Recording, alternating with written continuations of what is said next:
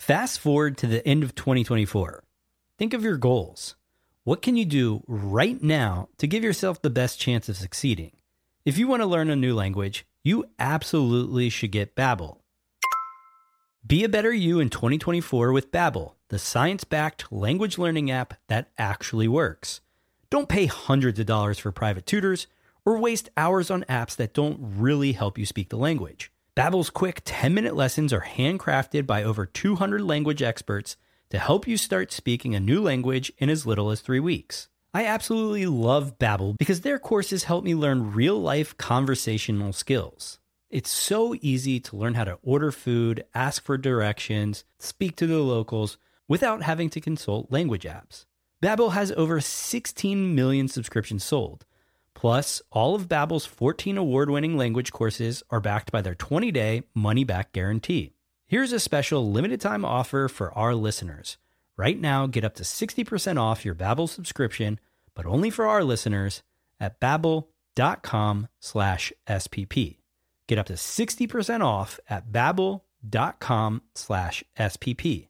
That's spelled BABBEL.com/SPP. Rules and restrictions may apply. This episode is brought to you by Shopify. Forget the frustration of picking commerce platforms when you switch your business to Shopify, the global commerce platform that supercharges your selling wherever you sell. With Shopify, you'll harness the same intuitive features, trusted apps, and powerful analytics used by the world's leading brands. Sign up today for your $1 per month trial period at shopify.com/tech, all lowercase. That's shopify.com/tech. The podcast where we talk to smart people, but not necessarily done by smart people. That is an awesome question. This one goes down probably on one of my top 5. Hey, I like nutrition. I like to eat food. This is the coolest thing ever. We're going to do this forever. I wish I paid more attention in that class. You know, I'm going to be honest, I don't understand that. As a man, I don't get it. Welcome to smartpeoplepodcast.com. Hello and welcome to Smart People Podcast, conversations that satisfy your curious mind. Chris Stemp here. Thank you for joining us today as we talk about taking the work out of networking. You know that idea of, hey, I gotta go meet a bunch of random people, say a bunch of awkward things. Well, how do you actually do that properly? That's the main topic we're talking about today. Additionally, though, the first half of the episode is really about kind of social media, connecting in social media, branding through social media with a specific tilt towards Twitter. And the reason is our guest this week really was the voice of Twitter for nearly 5 years. Our guest is Karen Wickrey. Karen is a veteran of Silicon Valley. Some of her most well-known positions were as the senior media liaison at Google, where she built the Google Blog platform for publishing news and views across products, countries, audiences, and the flagship official Google blog.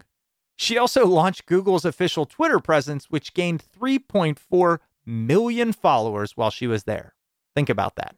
Then she went on to Twitter, where she served as the editorial director, aka the voice of Twitter.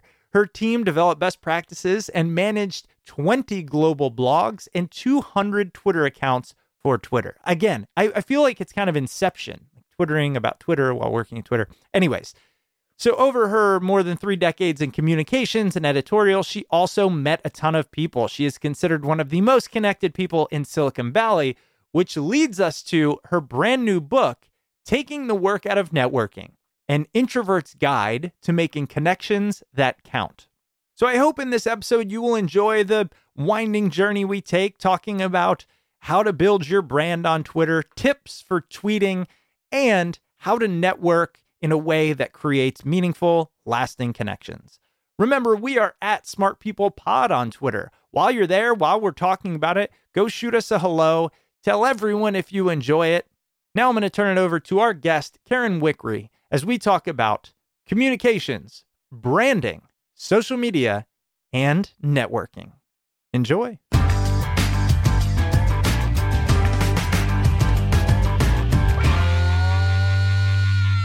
Karen, thank you so much for being on the show. Thank you, Chris.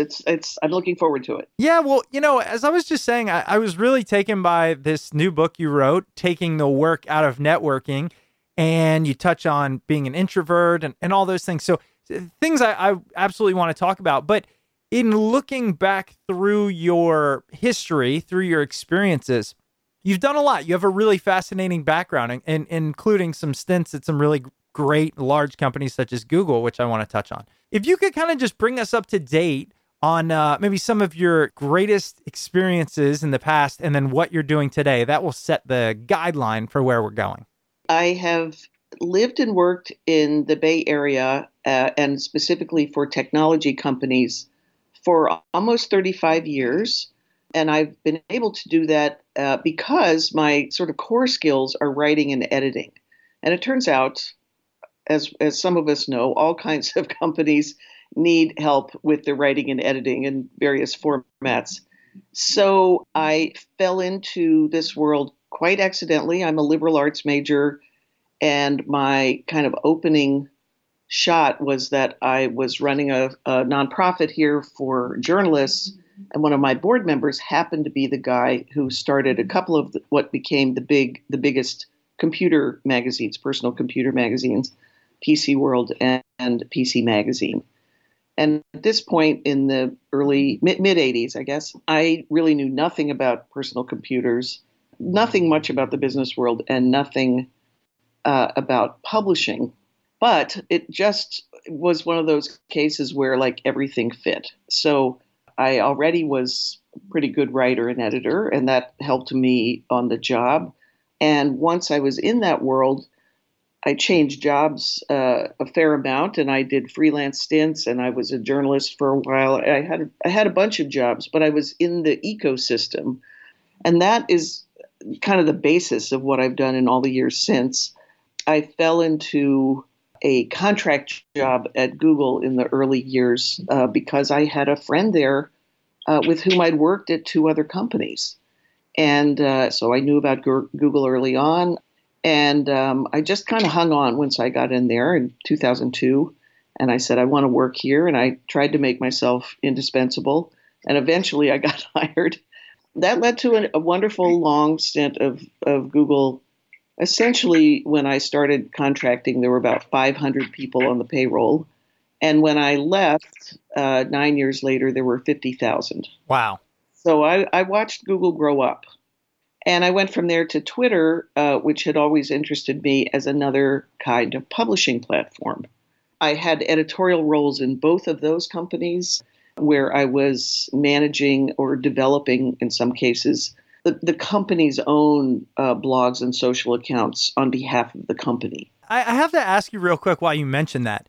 Is it fair to say that you were the Twitter voice of Twitter? I'm just curious if that's the case, because if so, we are all in the presence of greatness here. Well, I have to tell you, remember there was a founding team at Twitter, including Biz Stone. Mm-hmm. Now, Biz, I knew earlier, but he was already gone from Twitter by the time I got there.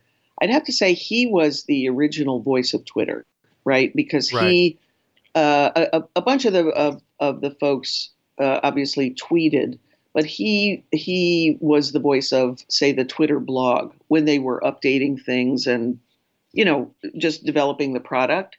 So I wasn't making it up out of whole cloth. It was more to figure out in a post-biz era how Twitter should present itself. And you know what? It's continued to change because it's really hard when you have the platform to use the platform for the company's purposes. It's really hard. You can't have kind of clever jokes and kind of insider stuff that won't be easily misunderstood if you do it wrong. So it's harder than you would think. You can't just have fun in the eyes of the in crowd, right? Because it's a global company and there's a lot of room for error there. Well, that was actually a question that just struck me as you were talking about it. As you started moving through your career and then you came to Google and it got enormous and then you went to Twitter, which was already pretty big, I think, when you got there. Mm-hmm. Did you find it almost stifling to do editorial for companies where I'm assuming there's so much red tape and so many guidelines and checks and balances? Did you find it to really stifle the creative process or the joy in it? I have to say no. And at Google now, remember, this was, let's say, 2005, 6, 7, in there, where lots of companies were not doing this, but Google already had a reputation for doing things differently. As the famous line goes, we're not a conventional company and we don't intend to become one. It was always non-fussy. Before I had gotten there, there already was a sort of a company style guide. And it was very much, the leaders of the company and the founders were very much for plain language and no obfuscation and no sort of top-down style. For the blog itself, I mean, I understood how things worked inside, so I basically developed a workflow that was as light as possible and didn't get bogged down in, say, legal. I think most, I don't want to just say technology companies because now so many are in fact technology companies, but let's say modern companies. They understand this ecosystem now, and there's content marketing for all kinds of things everywhere. So I'm guessing that the ones that have to be a little more cautious are regulated industries. Right. But generally, there's some kind of process that doesn't get too bogged down, because otherwise there's no point in a world where news and information comes at us all the time. You can't have things that take a month of 15 people reviewing and re-reviewing. Right. Well, I always found that funny as I've gone through my career, worked at different companies, worked in capacities in marketing and things like that, how much time and energy goes into things like a press release, and then how little time often goes into things like a tweet or a Facebook post. I'm curious on your opinion on both of those mediums, but also, do you think there has been a changing of the guard in what matters in terms of corporate communication, from the kind of formal, we put out announcements, to the let's have a conversation with our user base, whoever they may be? Yeah, there definitely has been a changing of the guard, and I think it's just taken some time for people to get used to the idea that things are more current, and we expect, by the way, pretty rapid response when something goes wrong, right? And I think companies know this, especially if they're in some kind of direct-to-consumer type business, or they have some other kind of crisis. They understand that they have to get something out quickly. They have to be able to respond quickly. They have to be able to be in the moment, and not just for crises. I remember this wonderful instance at Twitter a couple of years ago when during the Super Bowl, there was some kind of power blackout for a few minutes. Oh, I remember that. The advertiser was Oreo cookies, and they quickly whipped up basically a Twitter ad commenting on the fact that you could eat milk and cookies in the dark.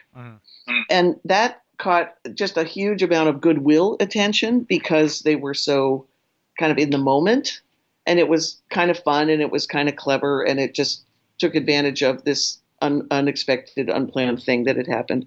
So I think companies, certainly marketers, understand this, but I think corporate communications people do too, because we see how things can go badly when there's too much of a delay for a response when something bad happens. Remember the poor United passenger who was dragged off the plane, and I was watching Twitter, and I mean, there were just 1,000 tweets saying, "Has United said anything? Where's United?" Right.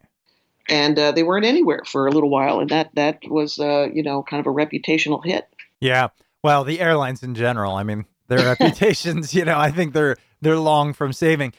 I wanted to, there's something really unique about what we're discussing and your background in that you've dealt with this, not just editorial, but this branding and communications in so many different roles. I'm thinking a really useful exercise for our listeners, myself, a really engaging thing to do would be, could you walk us through how you might take somebody, coach them to come up with their own branding, to come up with how they want to present themselves? And it strikes me, I think that is, from what I've learned about you and read, one of your kind of superpowers, helping people, brands, companies present themselves. How would you take, say, somebody listening today who owns a small business, is a consultant, is a coach, we have a lot of them, thought leader, to craft a brand that resonates with them and helps them progress in their business? The first thing I would say is it does not have to mean you only will write and post any content on any channel only about your specialty, right? Only about your business. Because these days, there's been such a blending of personal and professional. We expect a little more personality and distinctiveness about the entities, let's say, that we follow and pay attention to, and that includes consultants and entrepreneurs and small businesses. If we had the time, we could all think of ones that we particularly like that are local to us, for example, that do interesting and clever things. So the same, I think, would apply to someone just starting out, and that is to say, don't be so strict about this is only for the work stuff, right? This is only for thought leadership. So I think not to be too strict about it, and then to be pretty frequent with a variety of things. Don't feel like, I have to write a series of blog posts and post each one of them and tweet it twice. Maybe, but in between that, you're going to see interesting articles and comments and examples from your world that other people are doing. That's all fair game for you to talk about, comment on, share with others, say why you like it, what's wrong with it, critique it, whatever. So those would be like two additional points. And then the third, don't get obsessed about the numbers and the followers, right? It's choosing who you follow on, say, LinkedIn and Twitter, where there's it's asymmetrical. That's fine, and you can kind of engage with people. It's a cumulative process, so it's not one of these things where you can only be heard when you have X number of followers, because it's not true, especially as you have your expertise. And now a quick word from our sponsor. What would it look like if we all listened more? Listening to audiobooks motivates us, inspires us, and even brings us closer together. There's no better place to listen than Audible, because now Audible members get even more. Exclusive audio fitness programs, audiobooks, Audible originals, and more.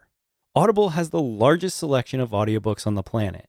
And now, with Audible Originals, the selection has gotten even more custom. Every month, Audible members get 1 credit good for any audiobook they choose, plus 2 Audible Originals from a changing selection that they can't get anywhere else. They also get access to audio fitness and health workouts created exclusively for Audible. Plus, your books are yours to keep. With Audible, you can go back and re-listen anytime, even if you cancel your membership. Don't like your audiobooks? Exchange it. No questions asked. You'll find plenty of past guests on Audible. For example, take Dave Burse. You can find Iconic Advantage, Don't Chase the New, Innovate the Old. All right, so check it out. Start a 30-day trial and your first audiobook is free. Go to audible.com/smart or text SMART to 500-500. That's AUDIBLE.com/smart or text SMART to 500-500. You can do it with audiobooks. And now back to the episode. Sure. Do you do this as a consultant again? Strategizing, branding? Are you doing that now? I am consulting, yeah. Most of this year has been taken up by writing the book and now working on getting the word out about the book. But I do some consulting, still some editorial consulting with companies, and some strategy work with a firm here in town. And when they come to you, these companies, what are they looking for? Are they looking for typically to shift the way they're perceived? Are they looking to gain eyeballs?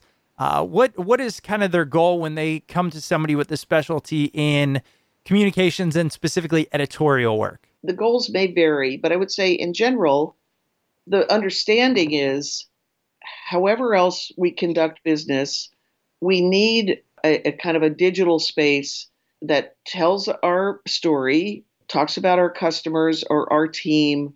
It's part recruiting tool. It's part kind of a record of what we're doing. So it's like a repository for reporters to go through when they are curious about them. It's partly for the employees who are there to say, this is a sort of bona fide thing we got going, and you're part of it.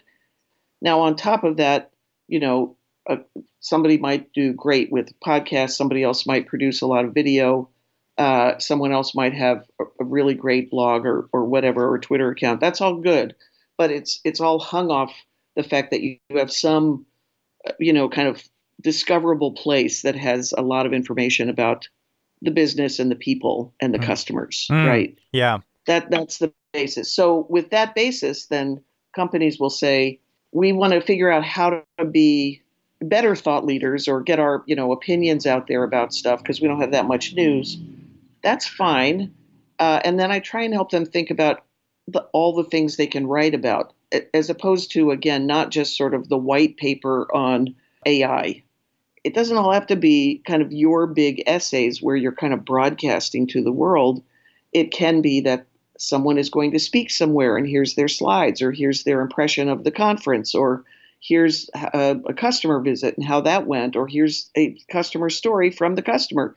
Any number of things. Here's an article that we liked and here's why. No, that makes a lot of sense. I think that's really valuable. And I know I'm kind of honing in on this, but it's because I have somebody who, was an editorial director at Twitter for almost 5 years. And then I read your team managed a couple hundred Twitter accounts during that time.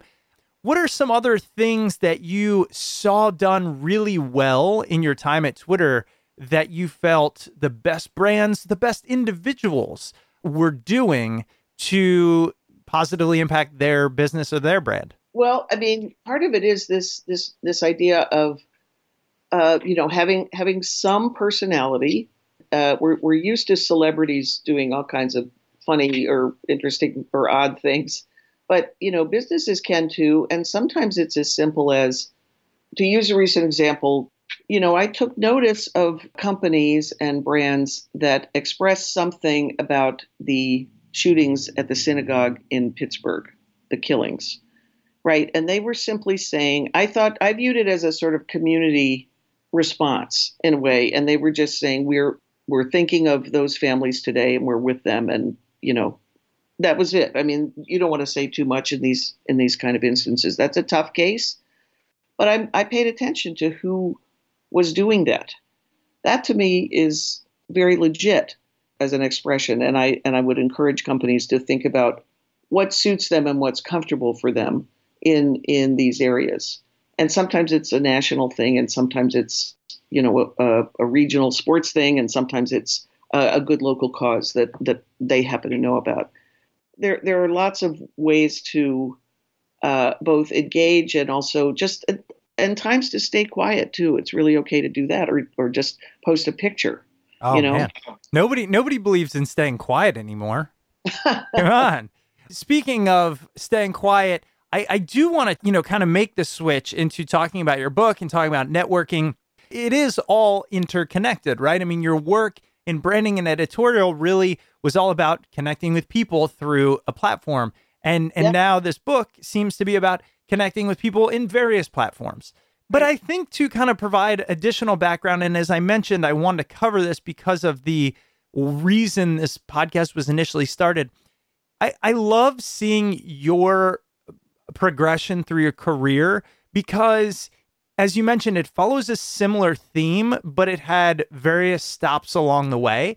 And of course, culminated perhaps in almost a decade at a company like Google and 5 years at Twitter, and now having your own book, right? By many people's accounts, having made it.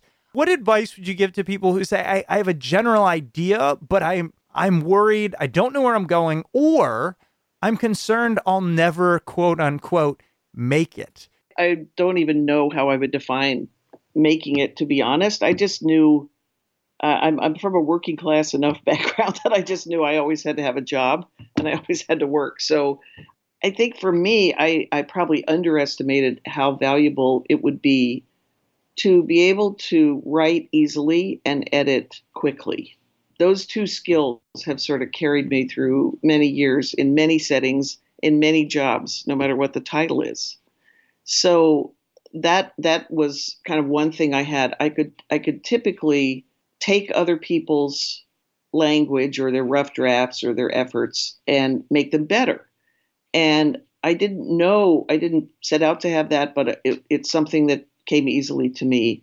That, if anything, became kind of a guiding light. Plus, I'm accumulating contacts, people I know along the way, because, as I said, the job market has been so fluid in this area that it's expected you're going to change jobs, and it's expected that you're going to be in touch with people along the way and look them up again, or they're going to look you up.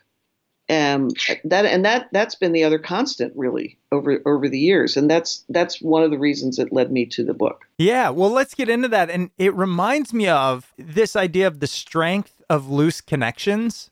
Yeah. Have you ever heard of that? In my book, I talk about two things related to that. One is what I call keeping in loose touch with people, which is not constant. It doesn't require being booked up every day with coffee dates. It doesn't require email homework.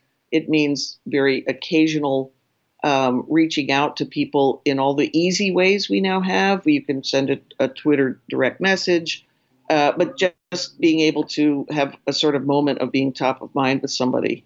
The other thing that I write about in the book is not new to me at all. It's the notion of people who are your weak ties.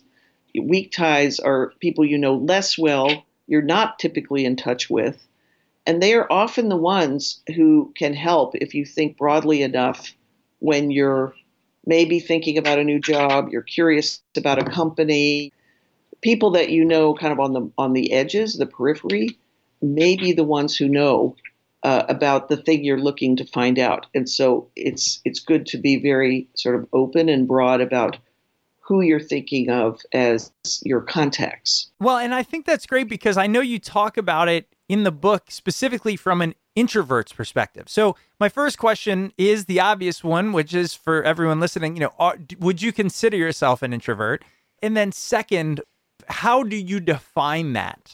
Yes, I do. And that is because I define it.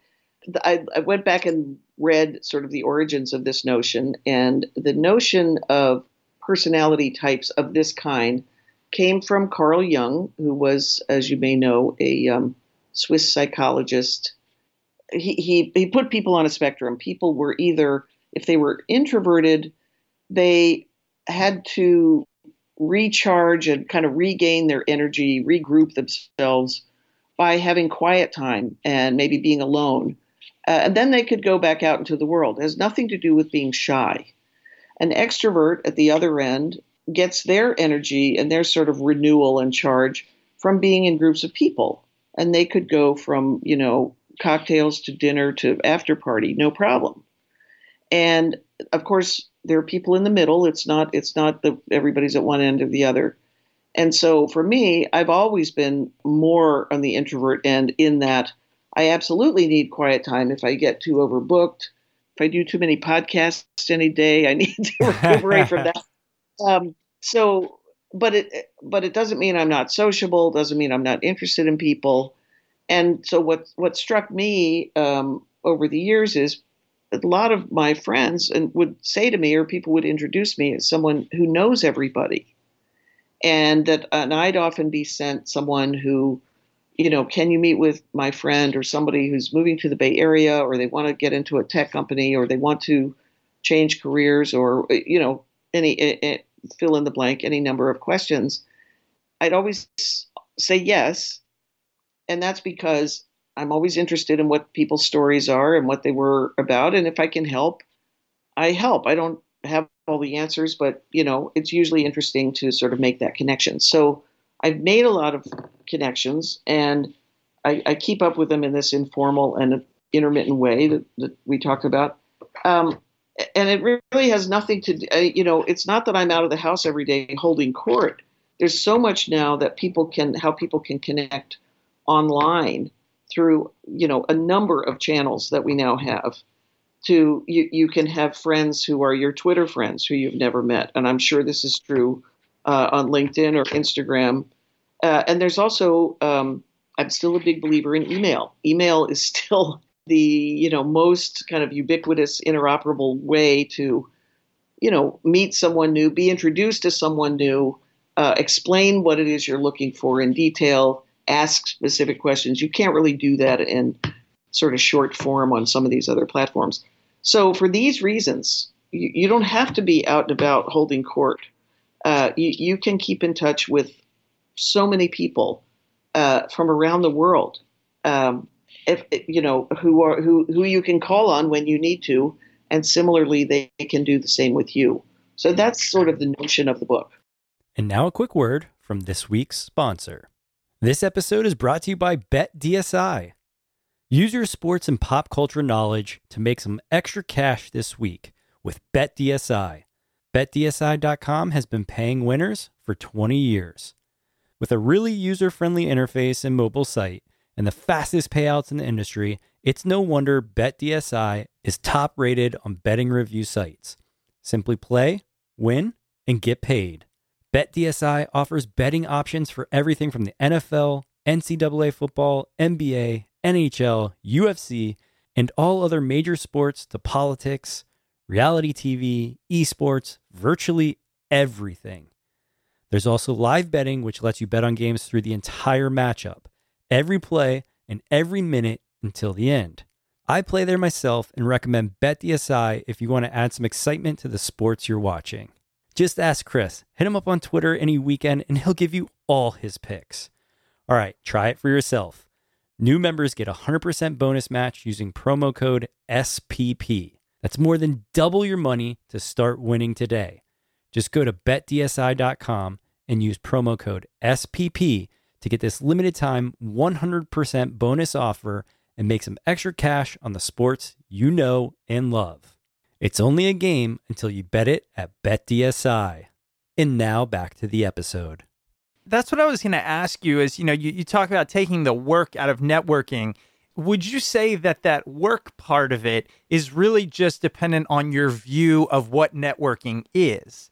Because, honestly, one of the things that sparked my interest about this book was I'm extremely extroverted. If you said, hey, you get 2 hours to go sit by yourself or 2 hours to go hang out with 20 people, I'd be like, why is that even a question? Let's go. You know what I mean? So yeah. It's really, I'm always trying to bring in other perspectives. What is the view of work in networking, and what do you hear often or did you see often, especially as you were going through this book? It turns out it doesn't matter where you are on the introvert-extrovert spectrum. Apparently, everybody hates to network. Right. Everybody I've talked to says, I just hate the idea of it. And when I probed a little further, it seems as if we all have some kind of picture in our mind of either a big networking event like at a hotel ballroom where we're supposed to collect business cards and have 3 minutes per conversation, kind of like speed dating or something. And no wonder people hate that, because it seems, and I've asked people, what do you associate with that? And they say, it's phony. You're looking past someone as you're making this meaningless small talk with them. It just seems so kind of inauthentic and awkward. And so that's why the subtitle includes the phrase "making connections that count." Because for me, networking is the act of, or it's in service of, making connections that count. It's not networking for its own sake. Again, it's not to count up the business cards or the followers. It's much more about, who do I know that knows something about that company or that school, or who's looking to, who'd be interested in this job somebody just told me about that would be a good job for somebody. That's based on the connections where you know a little more about someone's interest and they know about yours than it is about you've traded a card you may never do anything again. Yes. Okay. See, and that makes a lot of sense. If you said, "Hey, go to a hotel lobby," yes, that sounds like my nightmare, and I can imagine it sounds like most people's. So it's in the way you define networking, and as you talk about it, it's really about connecting. So tell us, for those out there who, whatever stage in their life they are, whatever they're looking to do, I know in your book you offer many ways, but what are a few of your favorite ways to, first of all, own that fear of networking, but then go out to create these relationships that are authentic and to bring that to the table? Well, I always remind people that you actually know more people than you think you know, first of all. If it's a matter of maybe you're in a newish job or you're in a team where you don't get to collaborate a lot with other people, start at work with, who seems interesting or nice to you from another team you'd like to get to know better. See if you can have coffee or lunch or something with them one day, just to sort of, maybe it's to understand how their team works so that your work is better. Maybe it's because you both know that you share an interest in something. I mean, in other words, start with sort of more familiar. You don't have to start with strangers. And beyond that, if you are actually, you want to think about your next job or a company that interests you, look to who who's connected to it. Now, LinkedIn was obviously built for this, right? And, a good way to use that is to look and see who you're connected to, who might know about company X, and see if you can get an introduction. Introductions are much better than a cold call or a cold email, I think, in any case. Not that it's impossible the other way, but it's just easier if there's someone there to kind of vouch for you or you as you would for them. That's a good way to go. So these are like relatively non-threatening ways as opposed to the hated ballroom. What do you believe the greatest purpose of networking is, right? Because I think a lot of times people don't necessarily feel the need to increase their reach in a world where, and maybe this is just me speaking, but in a world where we are all so connected at the click of a finger, sometimes it's just like, I don't need that many people. And what I'm kind of thinking of is all the random requests, and I'm by no means like a big deal, but I get on LinkedIn. I don't even know why people are reaching out to me. It's just a simple, will you connect? I have no idea who you are, no idea why, and almost find that more frustrating than anything. Well, so I would say this, the thing about, lifelong connecting, let's say that instead of networking. Yeah. The reason it matters, you may be in a job you love, you may think you know all the people that you need to know, but I looked into some, trends for all of us. And the fact is, we tend to look for a new job when we have a job. We tend to move around between jobs fairly often, depending on the level you're at. It can be 3 years to 7 years is kind of it in one job or one kind of area. We start younger people, like right out of college, tend to work at more jobs in the first 5 years than used to be the case. Americans in particular also move physically 10 or 11 times during our adult years. There are also times when you have to, face a new area or a move because of family matters and so on. So you're going to be, drawn into, you need to make new contacts for some reason or another. And I would add, according to, all kinds of reports, we're all going to work for more years. We're all going to work longer than we used to work. So, and of course, more people are independent workers, right? Freelancers, gig workers who are piecing together different things. So these all require more contacts than just, I know everybody I need to know. That's fine if you're in one kind of, position in one company for 30 years, but nobody does that. No one can do that. And so I would argue, and by the way, you might want to change careers and you might want to change fields entirely. So there are lots of reasons to kind of keep this kind of sense of curiosity and open-mindedness about meeting new people generally for the purposes of having a contact. They don't have to be your best friends. You don't have to see them all the time, but to be open to, falling into a kind of serendipitous state of, meeting and connecting. Sure. one thing I'm curious, and I know that people out there have to be thinking this, asking things of others is a skill and it is also a mindset. And what I mean by that is I know a lot of people, myself included, really don't like even potentially putting someone else on the spot, putting them out. Hey, I need a job. I know you would never say it like this, but I need a job. Yep. I need you to introduce me to 2 of your friends who then I'm going to bother them to go out on their 20th coffee this week. We all get this story going in our head that we are so annoying.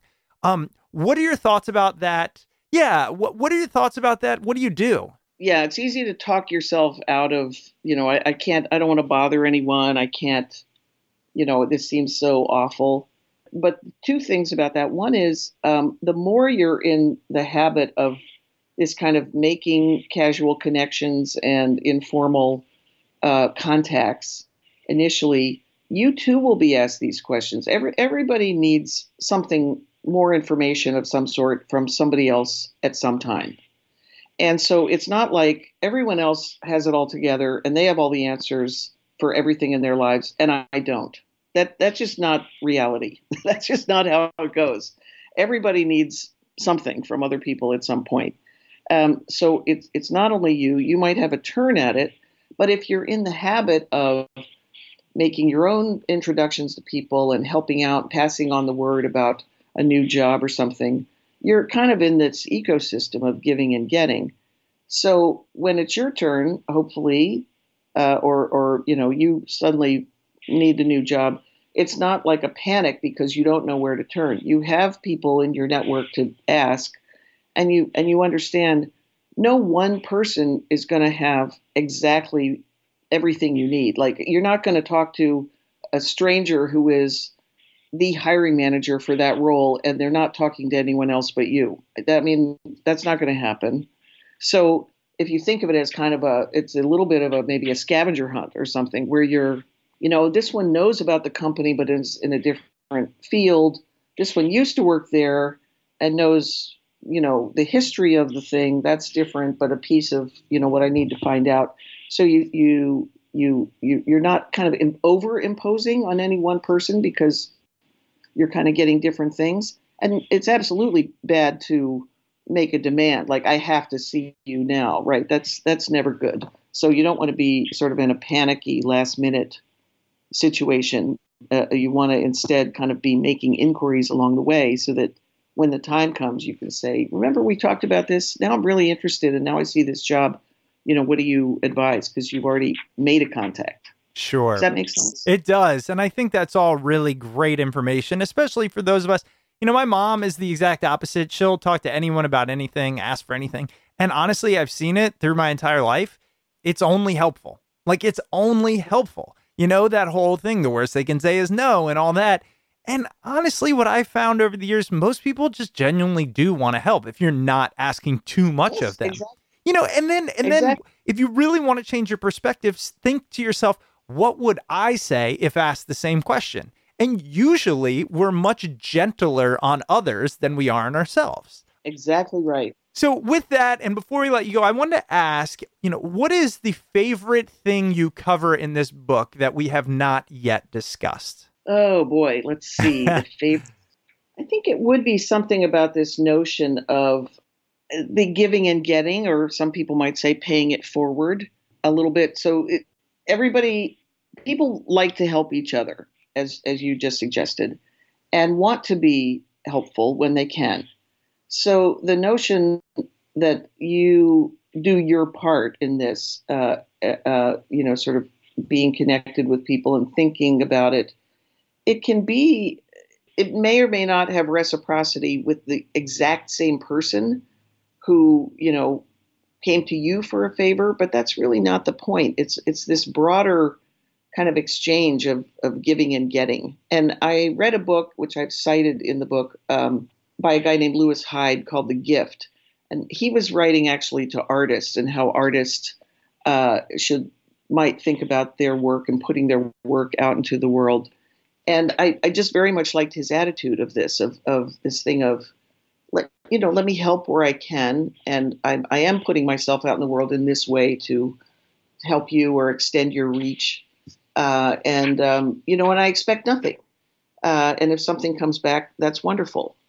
I feel like that spirit is what I'm kind of aiming at, above and beyond the nuts and bolts of, email or social media. Sure. Well, Karen, I really appreciate it. This idea of networking. And as we've talked about branding and social media, we've covered a lot in the short time together.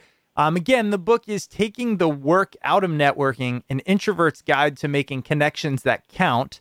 And looks like, at least on Amazon, it's going live kind of out there on the end of November. Not sure when this episode's going to air. Yeah, November 27? Yes. Yep. Okay. Mm-hmm. So I'm not sure when this is going to air, but you can go order it now. You can pre-order it. And I love the take you have on it with introverts and truly connecting with others. Before we let you go, is there anything else, anywhere else you write, or, I'm sure actually people would love to know, since you are the Twitter queen, what's your Twitter handle, and are you on there often these days? I am on there too much. And yes, and my handle is KVox. That's KV as in Victor, OX, because that's easier to spell than my name. Yeah. So I'm there a lot. I have a website that is just my name, KarenWickery.com. And I write some on Medium, although I am a little behind because I wrote a book. Yeah. Yeah, it was funny, as you mentioned earlier, you said, I was never the kind to sit down and write for 8 straight hours. I'm going, well, then you wrote a book. Yeah, I know. That's a whole story unto itself. I can imagine. Well, again, Karen, thank you so much for your time. I really appreciate it. Oh, I had a lot of fun. Thank you for this. All right. Well, I hope you enjoyed what I believe to be the second to last. Let me check the schedule real quick. I believe it's our second to last episode of the year. That was Karen Wickery and her book, Taking the Work Out of Networking, An Introvert's Guide to Making Connections That Count, can be found at your local bookstore and on Amazon. And as always, if you purchase the book through Amazon, please use the Smart People Podcast Amazon link located at smartpeoplepodcast.com/Amazon. If you're looking for other free and easy ways to support the show, you can always head over to iTunes or Apple Podcasts and leave a rating or review over there. If you'd like to reach out to the show, you can email us at smartpeoplepodcast@gmail.com or message us on Twitter at smartpeoplepod. All right, that's it for us this week. Stay tuned because we've got some great episodes coming up. We've got our end of year drinking episode where we take your questions. So if you have questions for us, you can submit them at smartpeoplepodcast.com/questions, and we'll answer them and read them on the air. That's it for us. Hope you have a fantastic holiday, and we'll see you next episode.